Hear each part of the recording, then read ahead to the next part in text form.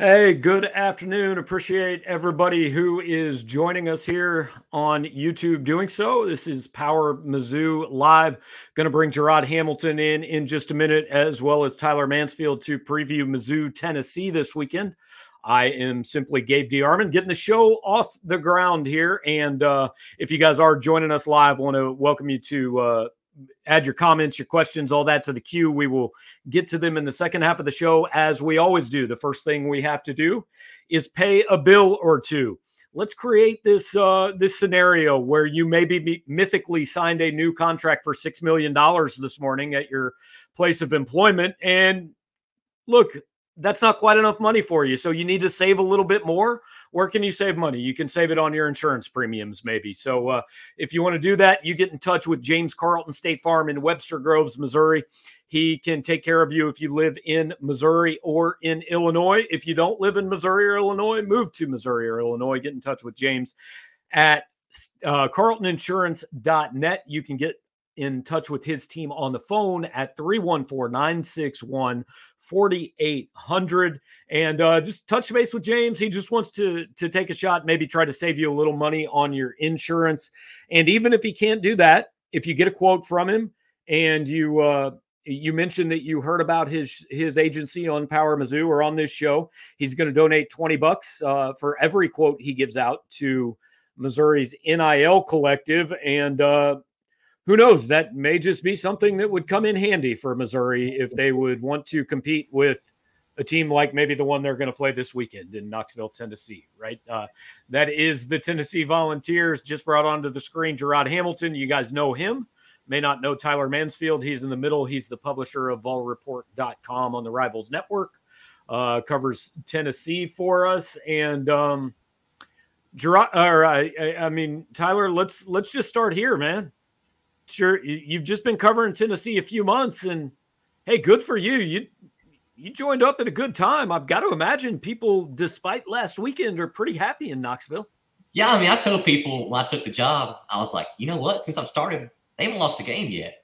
And now they're losing one. Obviously, everybody's like, all right, it's over now, man. You can leave if you want to. But it's been a fun season. I didn't expect them to be 8-1 at this point. I thought maybe 7 wins, maybe win 9 this year, might go 10. But, they can go 11-1 still. The Georgia loss, it hurt them, obviously. But I think they're just fine. They'll bounce back. Missouri, obviously, they're a 20-point underdog. So we'll see what happens. But it's Neyland Stadium. So we'll see. But I think it's been a great season so far and one we didn't expect to happen. Gerard, we'll let you jump in. We'll go back and forth here. We can start with the questions. Oh, yeah. I don't know. Comments, insults, whatever you want to start with is cool. This is just, this is just an internet show. Nobody cares what we say. Well, first thing I'm thinking about, we obviously know Tennessee can put up points. They can put them up fast. But what I'm still thinking about is how this defense that's it's pretty bad on the back line, how they held Levis to 98 yards and 3 interceptions. Is that more so because the offense put up so much points and they could do something differently, or was it the defense actually kind of just getting him fooled? I think it's a mixture of two. Tennessee's offense is obviously the spark of the team. They put up points like crazy. They snap the ball within, 9-10 seconds. But defensively, they got playmakers and they're veteran guys, but they struggle at times. And the Georgia game, we saw them struggle. They had their hands full there. The UK game, Kentucky couldn't score. But their offense isn't very good either, obviously. Y'all saw that last week. Right. But Levis threw 3 picks. The quarterbacks played great that game. But usually throughout this year, we've harped on Tennessee's secondary many times because, Anthony Richardson has had a subpar year, and he was a Heisman-type quarterback against Tennessee. He threw for tons of yards. Jaden Daniels, they shut him down. It's like each week they rotate around. I think the most depressing part of their defense is the quarterbacks, the secondary, safeties. The line is solid, and they've been good throughout the year. I think they're a good unit. They have a great defensive coordinator in Tim Banks, but they're a work in progress. The offense is like at level 9.5. Defense is like 6.5 on a good day. So it's hard to put into words because they can be good, but they just struggle at times. And you're like, well, the offense will score points, they'll be fine because defense can do enough, if that makes sense. Well, and as somebody that spent 3 years covering a team with Josh Heupel as the offensive coordinator, that offense kind of naturally makes your defense look worse because what Josh's deal here was always if he got the first down. I mean, his offense set records at Missouri and Drew Lock broke SEC records, and overall it was very good. But there were games against better competition where if you don't get that first down, you've gone 3 and out in 19 seconds. And all of a sudden your defense is on the field for 37 minutes a game because he doesn't care how long he keeps it. He just wants to score. I mean, he might score 60 points and he might have the ball for 18 minutes, and that doesn't matter to him. So I think it statistically makes the defense just naturally look even worse than it is. I agree. And like you said, time possession isn't a big deal for Tennessee at all. But if they're putting up 40 points and they allow 30, who cares? You know, exactly. They're offensive minded 100%. I mean, obviously the defense wants to do well. They want to play well and put up, nice stats and stuff. But I mean, I've always said all year long, like, I want to pick them to win almost every game. I didn't pick them against Georgia or Bama. But they go out and they move the ball quick. They start fast, which they have done most of the season, minus a couple games.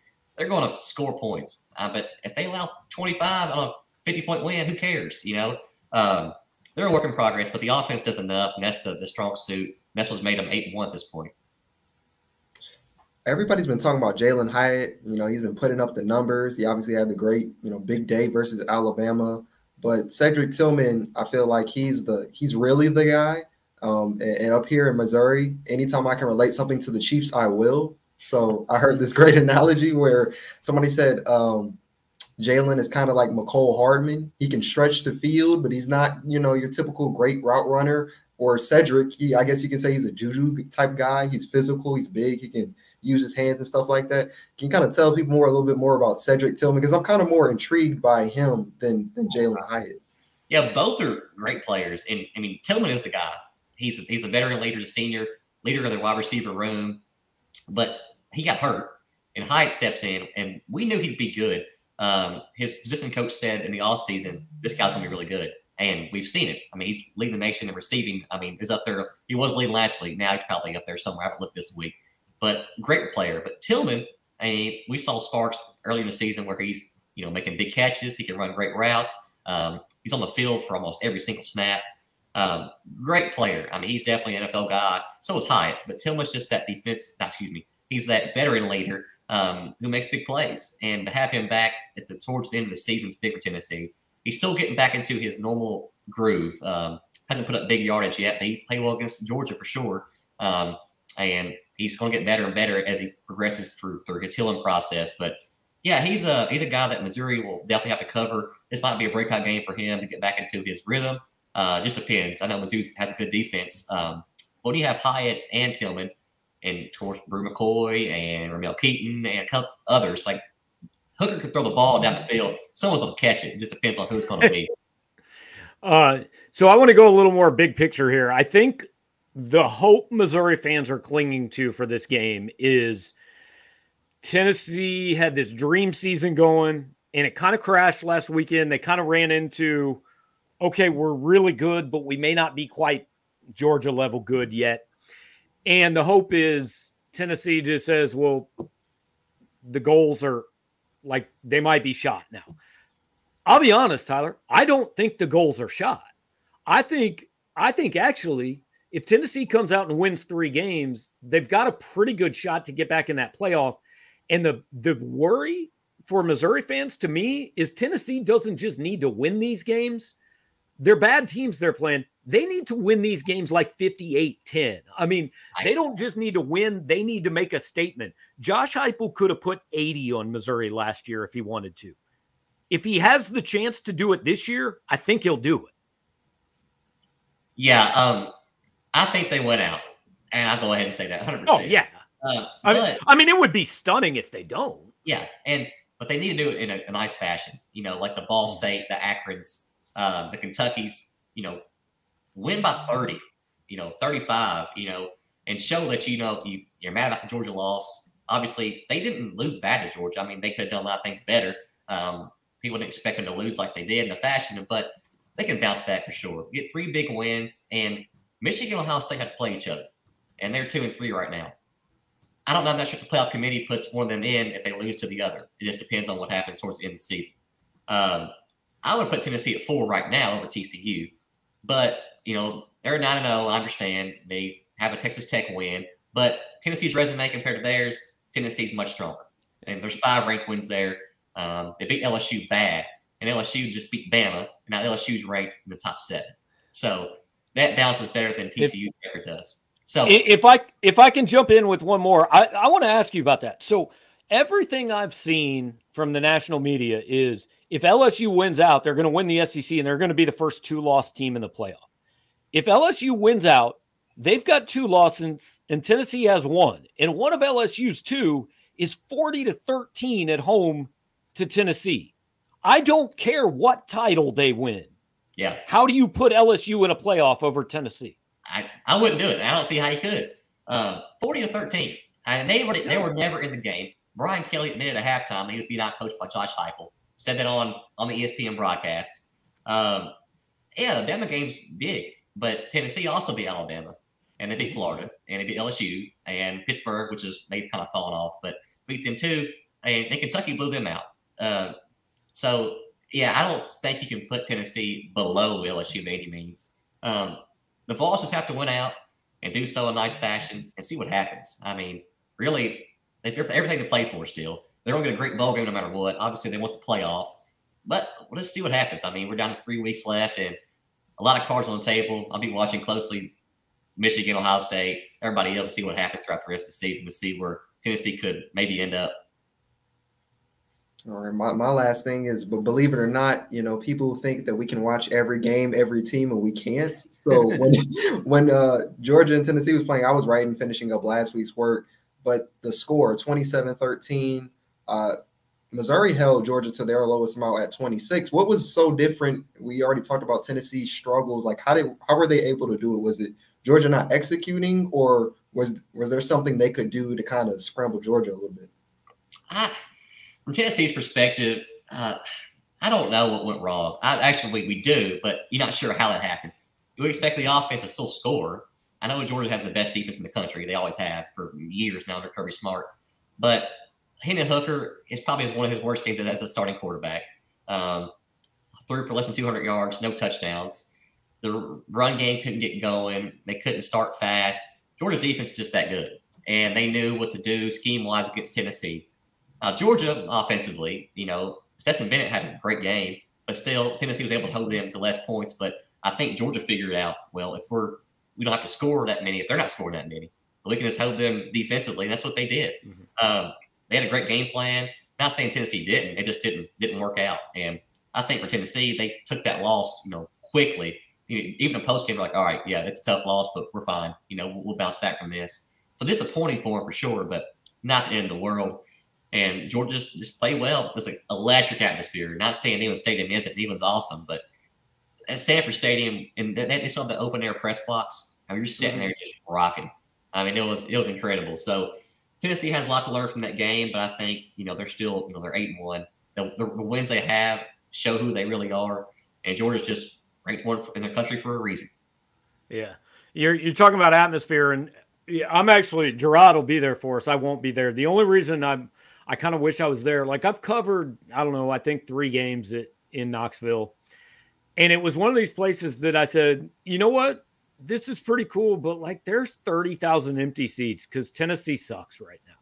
Yeah. And so I've always wanted to see Neyland when it's what it can be with all the boats and 108,000 and all that. I think it'll be fun this weekend, because obviously, hey, Missouri at 11 a.m. is not the biggest draw in Tennessee's schedule, but they're going to show up for this team because they've been waiting for this team for 15 years now. I just want to finish up with, again, Missouri fans know Josh relatively well. He was here, and I always tell the story. Josh had a weekly press conference, and one time, he got up and Josh, he just doesn't have a personality that he shows anybody, right? He takes pride in being boring. So he walks off the podium one day and looks at me and another reporter and looks down and goes, "Hope you guys got a whole lot out of that." And so which he wasn't being a dick. Like, it was funny. I laughed. Yeah. But my point is, when Tennessee hired him, I thought, his personality is not going to work with these big Tennessee boosters, blah, blah, blah. And it's worked incredibly well. Like, why? Why has it worked? I think he's so neutral, like you said. Like, his players have bought into that. Like, they could beat Kentucky 44-6 and great win for our team tonight. Georgia game, disappointing loss. I mean, it's just like they're neutral. He does, I don't know. It just, he's so candid. He doesn't smile. He does it a little bit. He likes to joke with the reporters, call us out at times, but he does a great job. And I think the players have bought into not just his system of playing football, but off the field too. And I guess how they handle themselves with media and just their approach to how they play the season. I mean, I guess last year was a work in progress, 7-6 season, 4-4 in the league, and now you're 8-1 and 4-1. So yeah, it's a very unique approach. But I mean, Tennessee fans have, after last year, saying, "Oh, what we heard this guy for?" Now they're like, "All right, this guy might have it going on." Because I mean, he's setting records that people haven't set since Neyland back in the day. It's crazy. So he's definitely not Jeremy Pruitt. He's definitely not Butch Jones. He's a good coach for Tennessee, I think. Right. Bought into him. That's like the nicest thing you can say about a Tennessee coach. He ain't Jeremy Pruitt and he ain't Butch Jones, he ain't Derek Dooley. But okay, so last thing, normally I would say, like, give me the recipe for Tennessee winning this game. The recipe for Tennessee winning this game is just do something close to what they've done all year. So put on the other hat. Like, how off does Tennessee have to be? What has to happen to Tennessee for Missouri to have a chance to walk in there and actually have a shot at this? The offense will have to just be awful. I mean, worse than the Georgia game was, and they still put up 13 points over that defense. Not saying Missouri has a bad defense; they have a solid defense, really good. But I just don't see them not getting back on track this week, scoring at least 35 plus. I think Hooker will have a strong game. Receivers, I think Tillman get back into his mode a little bit more. So will Hyatt. And the run game's been kind of shaky last week. The UK game was great, so I think they'll get back on track too. I see a fast start. I see a lot of points back on the board, and being get back to their recipe for success. All right, Tyler, appreciate you taking some time, man. We'll catch up with you down the road. I appreciate it. Talk to you guys soon. All right, thanks. That's Tyler Mansfield, volreport.com.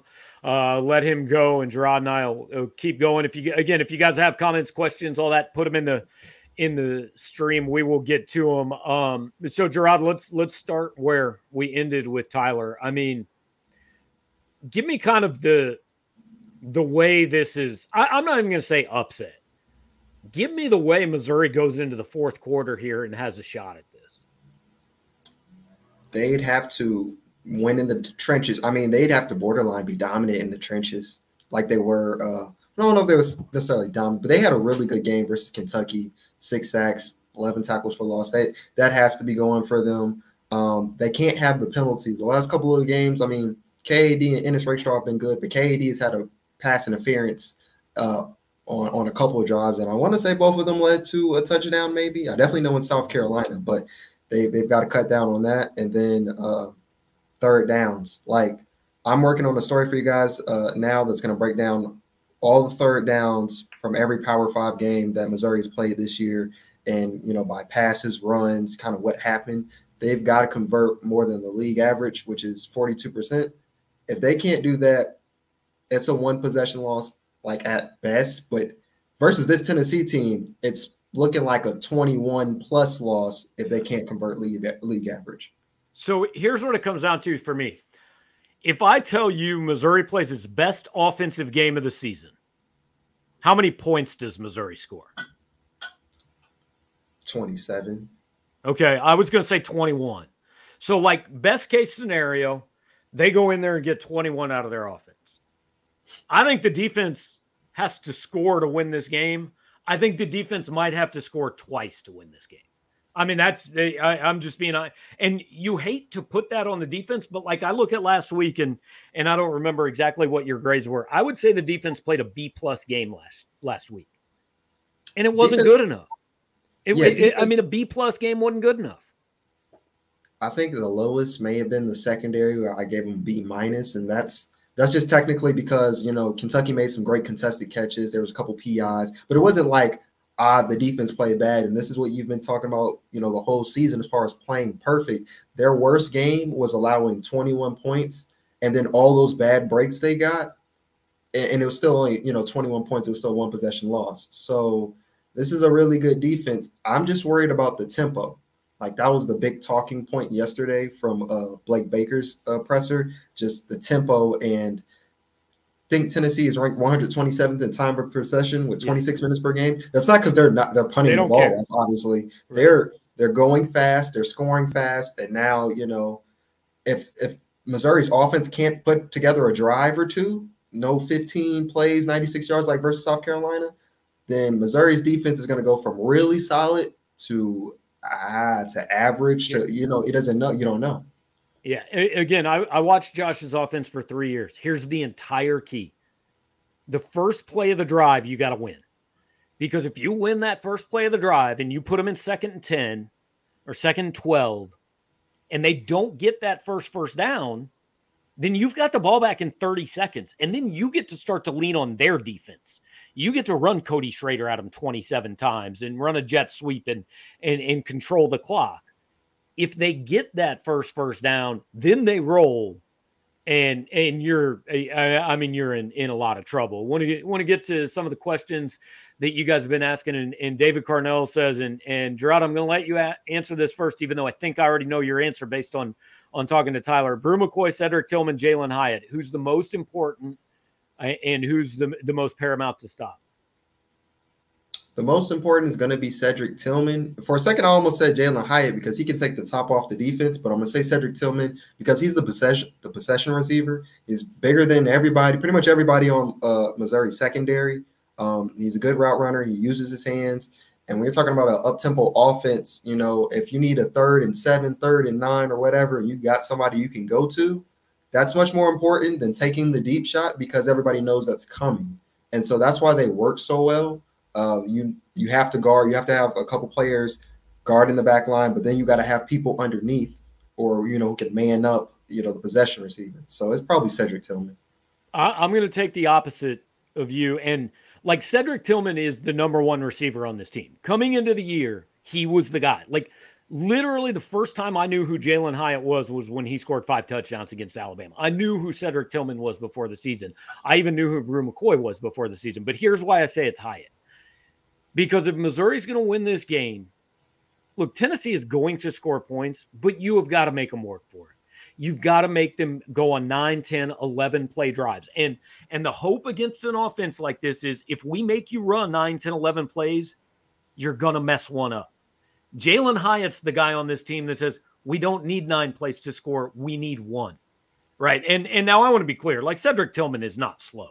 Cedric Tillman could score a 70-yard touchdown. It's just not as big a part of his game as is Jalen Hyatt. So I think, look, if you make them execute and Hooker has to be accurate and the line has to hold up against a pretty good Missouri pass rush and all that, maybe you have a chance. If you're doing this stuff where once each half Jalen Hyatt gets loose for a 70-yard touchdown, I mean, that's 14 points, and that's about all your offense can do. So I just think – with Missouri's offense, I think that the threat of the big play is so damaging that I would go Hyatt. But the problem is that they have Hyatt and they also have Tillman and they also have McCoy. And, oh, by the way, they ran for 972,000 yards against Missouri last year. And I know everybody did, but still, it's got to be in the back of your mind. So one more thing I want to add to that, though, is with Cedric Tillman's size, you've seen, like we said, we've seen the pass interferences the last couple of weeks. Big physical receiver like that, if they get beat, you may see some type of holding or pass interference call because he's probably the biggest receiver they've played this year off the top of my head. So something else. I'll take a defensive hold over 7 points. Of course. I get your point. I'm just saying that may add up, though. Right. I hear you. Zay says Arkansas at home looking like Mizzou's Super Bowl. I mean, it's going to be 2 5-6 teams, right? Arkansas's they're 5-4, but they got LSU and Ole Miss the next 2 weeks. Like, all likelihood is Arkansas comes in here 5-6, and I think I called the South Carolina Bowl, or South Carolina game, like the Birmingham Bowl play-in. No, the Mizzou Arkansas, the Birmingham Bowl play-in. Yeah, it's about right. And also low key, like that might be a game for Barry Odom's job in Fayetteville. You know, that defense that's not a good defense. They've struggled. I wonder how hot the seat is for. They're paying him $1.85 million a year. Which speaking of, I know at some point you're gonna talk about drinks. I mean, you had me cracking up when you were starting the intro. You had me cracking up, so I need you to address that. So let's get there. Steve Winder says, "Will the increase in budget for coaches allow Drink to go hire an offensive coordinator?" So my thought process on this part of it changed this morning when I saw that contract, because he kind of said, he answered a question 3 weeks ago and said, "Yeah, I'd consider giving a play calling." Well, and then everybody started, "Hey, what offensive coordinator can we get?" And it started to be like this foregone conclusion that he was going to hire an OC. And I thought, he just said he's open to it. He didn't say he's going to do it. That contract has an extra $1.1 million for the coaching staff. There's only one reason that's in there, right? To go hire an offensive coordinator. I mean, why? This staff hasn't done enough to get let's be honest. The head coach hadn't done enough to get a $2 million raise. So maybe the staff has done enough to get $1 million raise. But realistically, that extra money is for something. I'm not saying that he's been told you have to hire an offensive coordinator, but that money to me is the expectation is you're going to hire an offensive coordinator. All right. He probably should. He probably should. Yeah, I mean, I've gone back and forth on it. But it probably does free him up a little bit. Like, okay, I'm going to go extreme here. If he's got an offensive coordinator who's worrying about half the game, does he recognize the situation on Kentucky's 3rd and 1 a little bit quicker and challenge that play last week? I mean, that's the kind of thing people, and I'm not saying that's fair. I'm not saying he didn't know the situation, but that's the kind of thing people are talking about where, hey, it just frees you up to do the big picture stuff if you have a guy that is in charge of that part. My question to that is, well, I was thinking 2 things before he told us, what was it, Tuesday, how the challenges go in college football. Yeah. My first thing was, doesn't he have somebody in the press box or something? Yeah, 100%. Hey, you need to do something. So that's when he said the officials would tell him, we don't have an angle, although the TV clearly showed angles that, I don't know. So the other part of that is, like, people on our board brought up, dude, Kentucky only had 21 seconds. How did the refs know that in 21 seconds that, like, there's not an angle? Would that have mattered though if he had an Maybe. OC? Maybe if they would have just said, "Oh, we don't have an angle anyway," though.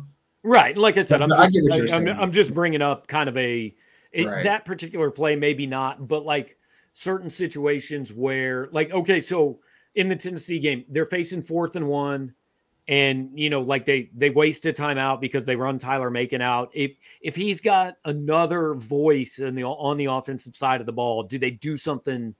Do they have a play ready to go? That's the kind of thing people are talking about, I think, more than because I don't think it's fair to say Eli doesn't know the sequence of how to call plays or what to do. I don't believe that. So I think people are just saying if you have an OC, it maybe takes a few things off your plate.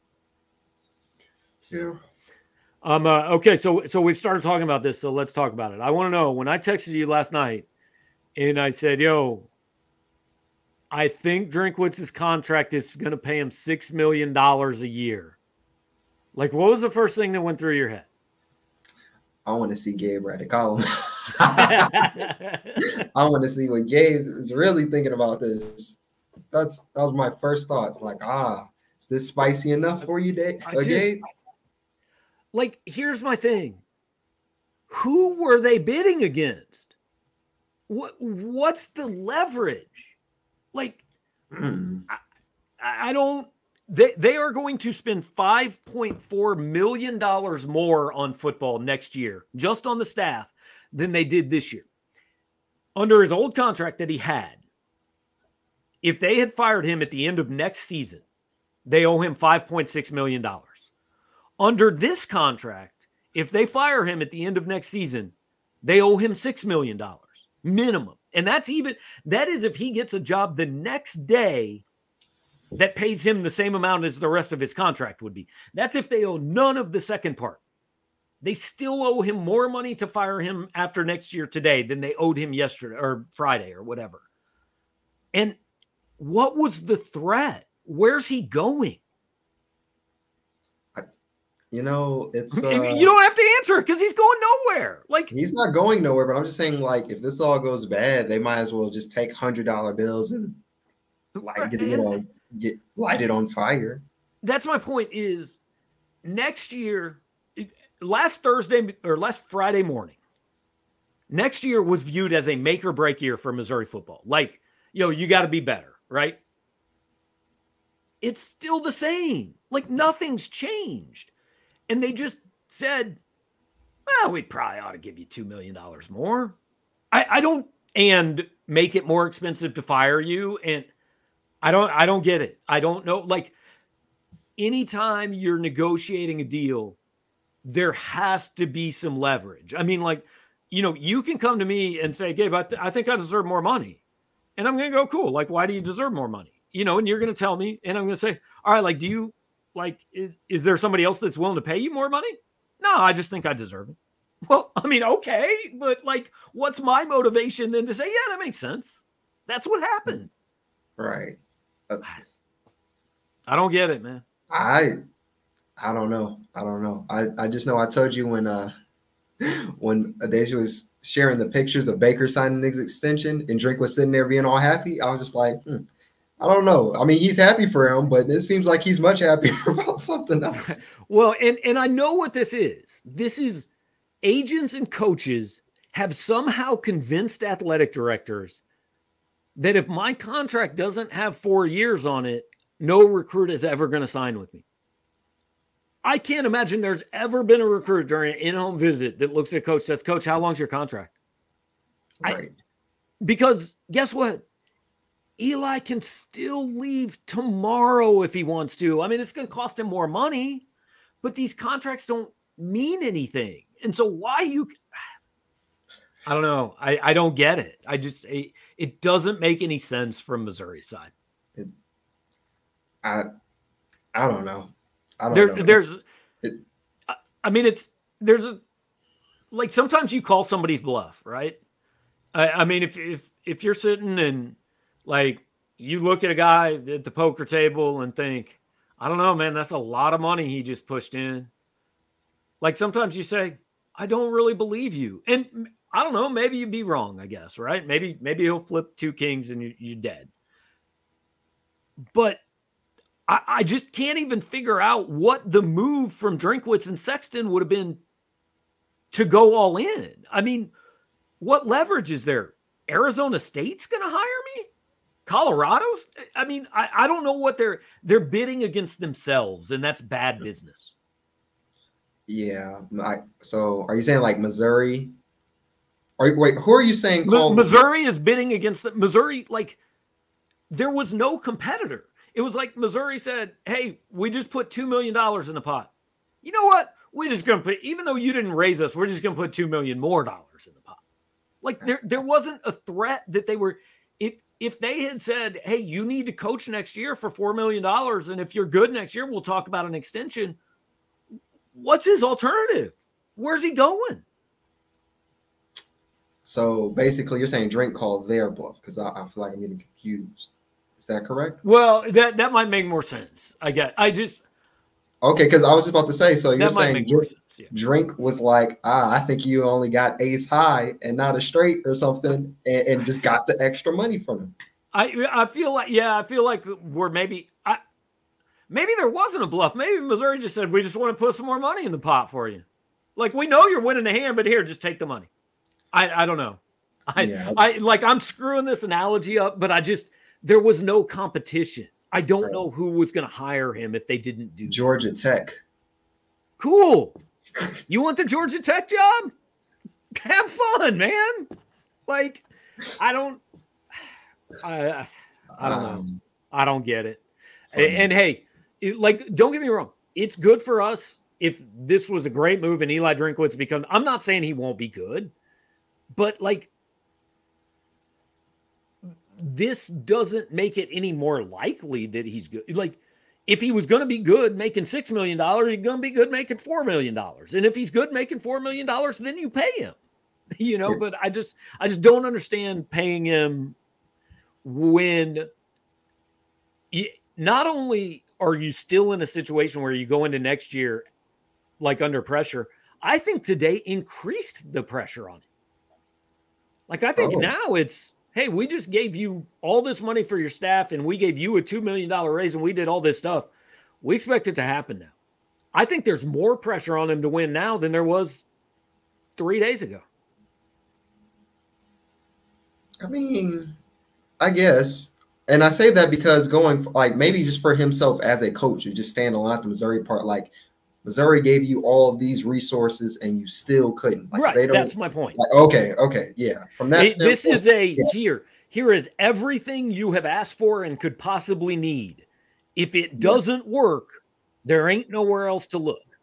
Yeah. Okay. Yeah. From that standpoint, if he wasn't with Missouri anymore and another Power 5 school of some importance was like, maybe Drink. And then you go back to his resume and see, like, Missouri gave you this, and that, and you still couldn't really do anything, wouldn't really look great. It feels like next year, though, is shaping up to be what this year was, which is like, you're not on the hot seat yet, but we're going to have to see progress. Like, it just feels like it's going to be a deja vu in a way.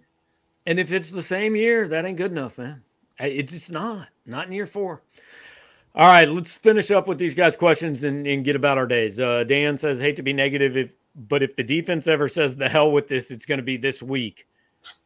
I had that worry at South Carolina, right? I thought it could happen at South Carolina, and it didn't. But what Dan says is valid. I mean, I don't think it's impossible that Tennessee scores on its first 2 possessions and it's 14-0, and the defense goes, well, we got no shot now, right? That's very. If there's going to be a blowout, it's this week.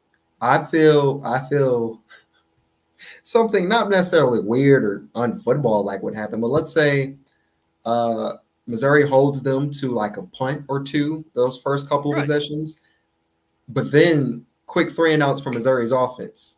That is when not the first 2 drives be touchdowns, because that would be on the defense. They feel like we got to make it up to ourselves. But if Missouri's offense, that's what it seems like the defense is competing against. I got you. Missouri's defense is going against Missouri's offense and kind of looking at them like, all right, we kind of held the juggernaut down. What are you going to do with it, type of thing? Yeah. Kyle says, if Drink does hire an OC, what current position coach is on the hot seat? Look, I don't like I'm not trying to push guys out the door, but special teams and tight end haven't been real good, right? And I just don't think it's good enough when they give you an extra $1 million if he were to say, okay, Bush Hamden's now going to be the OC and we're just going to give him this money. Like I don't know. That doesn't seem like a correct use of the funds necessarily. Right. And maybe getting somebody who's not already in the room, maybe just kind of switch it up. I mean, at this point, like if it's really the case of how you said it gets more pressure, then you need to do something and kind of make a change and shake something up if that's true. And look, every year so far, like position coaches have left. Who knows what could happen? I mean, maybe DJ Smith gets a job. Maybe Al Pogue gets a job. Maybe Jacob Peeler. Who knows, right? Anything can happen. So we'll wait to see. Travis says, do we expect Drink to look at Brian Harsin for OC? Yo, Gerard, you saw Brian Harson's offense. You want that? That the savior of your program? Oh no, not someone you gave a win to. I said it whenever Harsin got fired. What was that, week 9? Did he get fired? Yeah, maybe? It was a couple weeks ago. Yeah, something like that. I just remember saying to somebody in the press box, like, I mean, Drink gave him the extra 5 weeks to pack his stuff up because he probably should have been fired after week 4. So it wouldn't be me. Yeah. Mizzou fan number 7 says, I like Mizzou's willing to pay big money for their coach. Seems like they're committed to the program. And I want to be clear, that's part of what this contract is about, is just showing college football, yo, we're here. Like, this is a real SEC program. We'll pay you way too much money to coach football, just like everybody else in this league will. Says, I wish the buyout favored the school more. the buyout does favor the school if they get 3 years into the contract.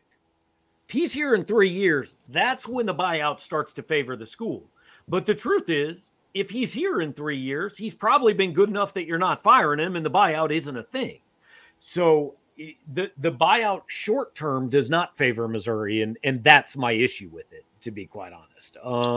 What's the buyout after like 2 or 3 years? It goes to 2 point something? Maybe? Well, no. So the buyout under the old contract went 5.6 and then 2.8. Now, he was always going to either get fired or sign an extension or something before it reached that point.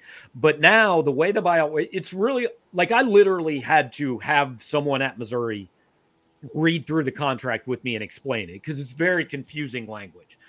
But the buyout now basically becomes whenever they fire him, they owe him 75% of the money left on the contract. The old contract was 70%. So that's $6 million, right? So it actually went up. No. So right now the contract is worth, over the next 5 years, it's worth $6.5 million a year. So it's worth about $32 million over the next 5 years. So if they fire him after next year, he will have $26.5 million left on his contract. They owe him 75% of that. So the buyout is somewhere around a little under $20 million.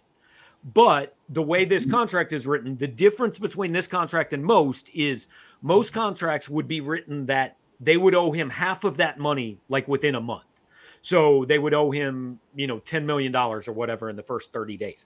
This contract is written, they owe him $6 million in the first 30 days. That's why I got $6 million. And then the rest of that money, that other $14 million, they owe it over the course of the next 4 years. But if he gets another job, what he gets paid at that job is subtracted from what Missouri owes him.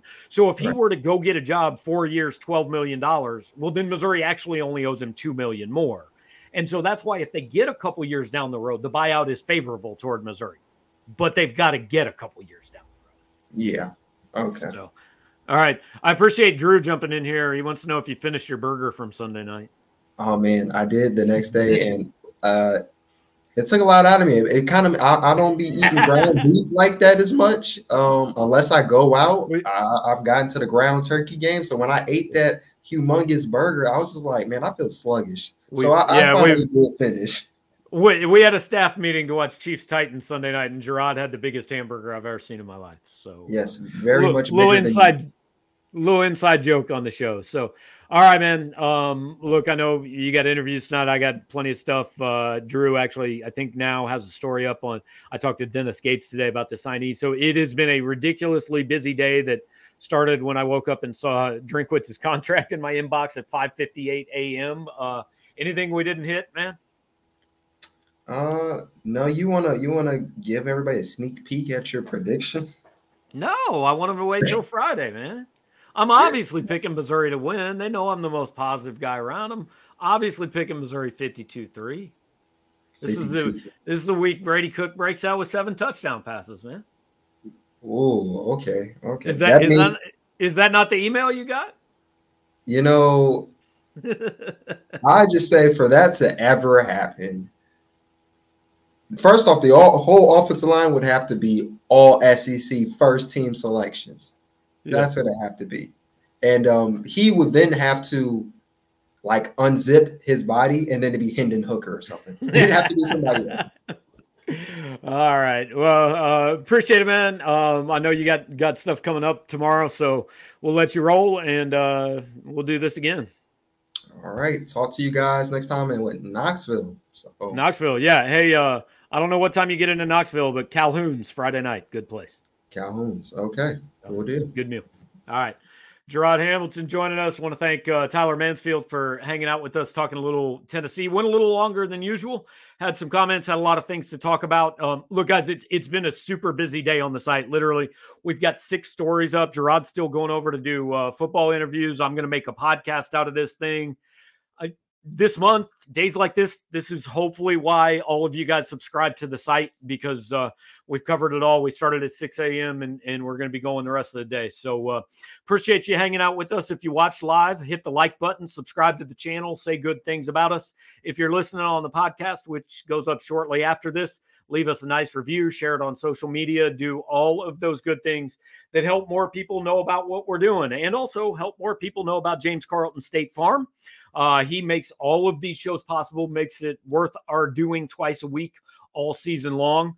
You can find him at carltoninsurance.net. Call him at 314-961-4800. James's biggest thing is customer service. If you call him, you're going to get a real human being. They just want to work with you, get a shot to be your insurance agent. They understand, hey, it might not be the right fit, but they want to take a chance and see if maybe they can get you a better deal than you're getting right now. And what does it hurt you? I mean, call, see if you can save money. And if you can't save money, at least get a quote from him. Tell him you heard about it on Power Mizzou. He's going to donate $20 to Mizzou's NIL collective. He's a big Mizzou fan, a supporter of the site, and he wants Mizzou to do well. You guys want Mizzou to do well. It's a win-win. So get in touch with James. If your insurance costs a leg and an arm, James Carlton State Farm is where you go. Appreciate it, guys. We'll talk to you later.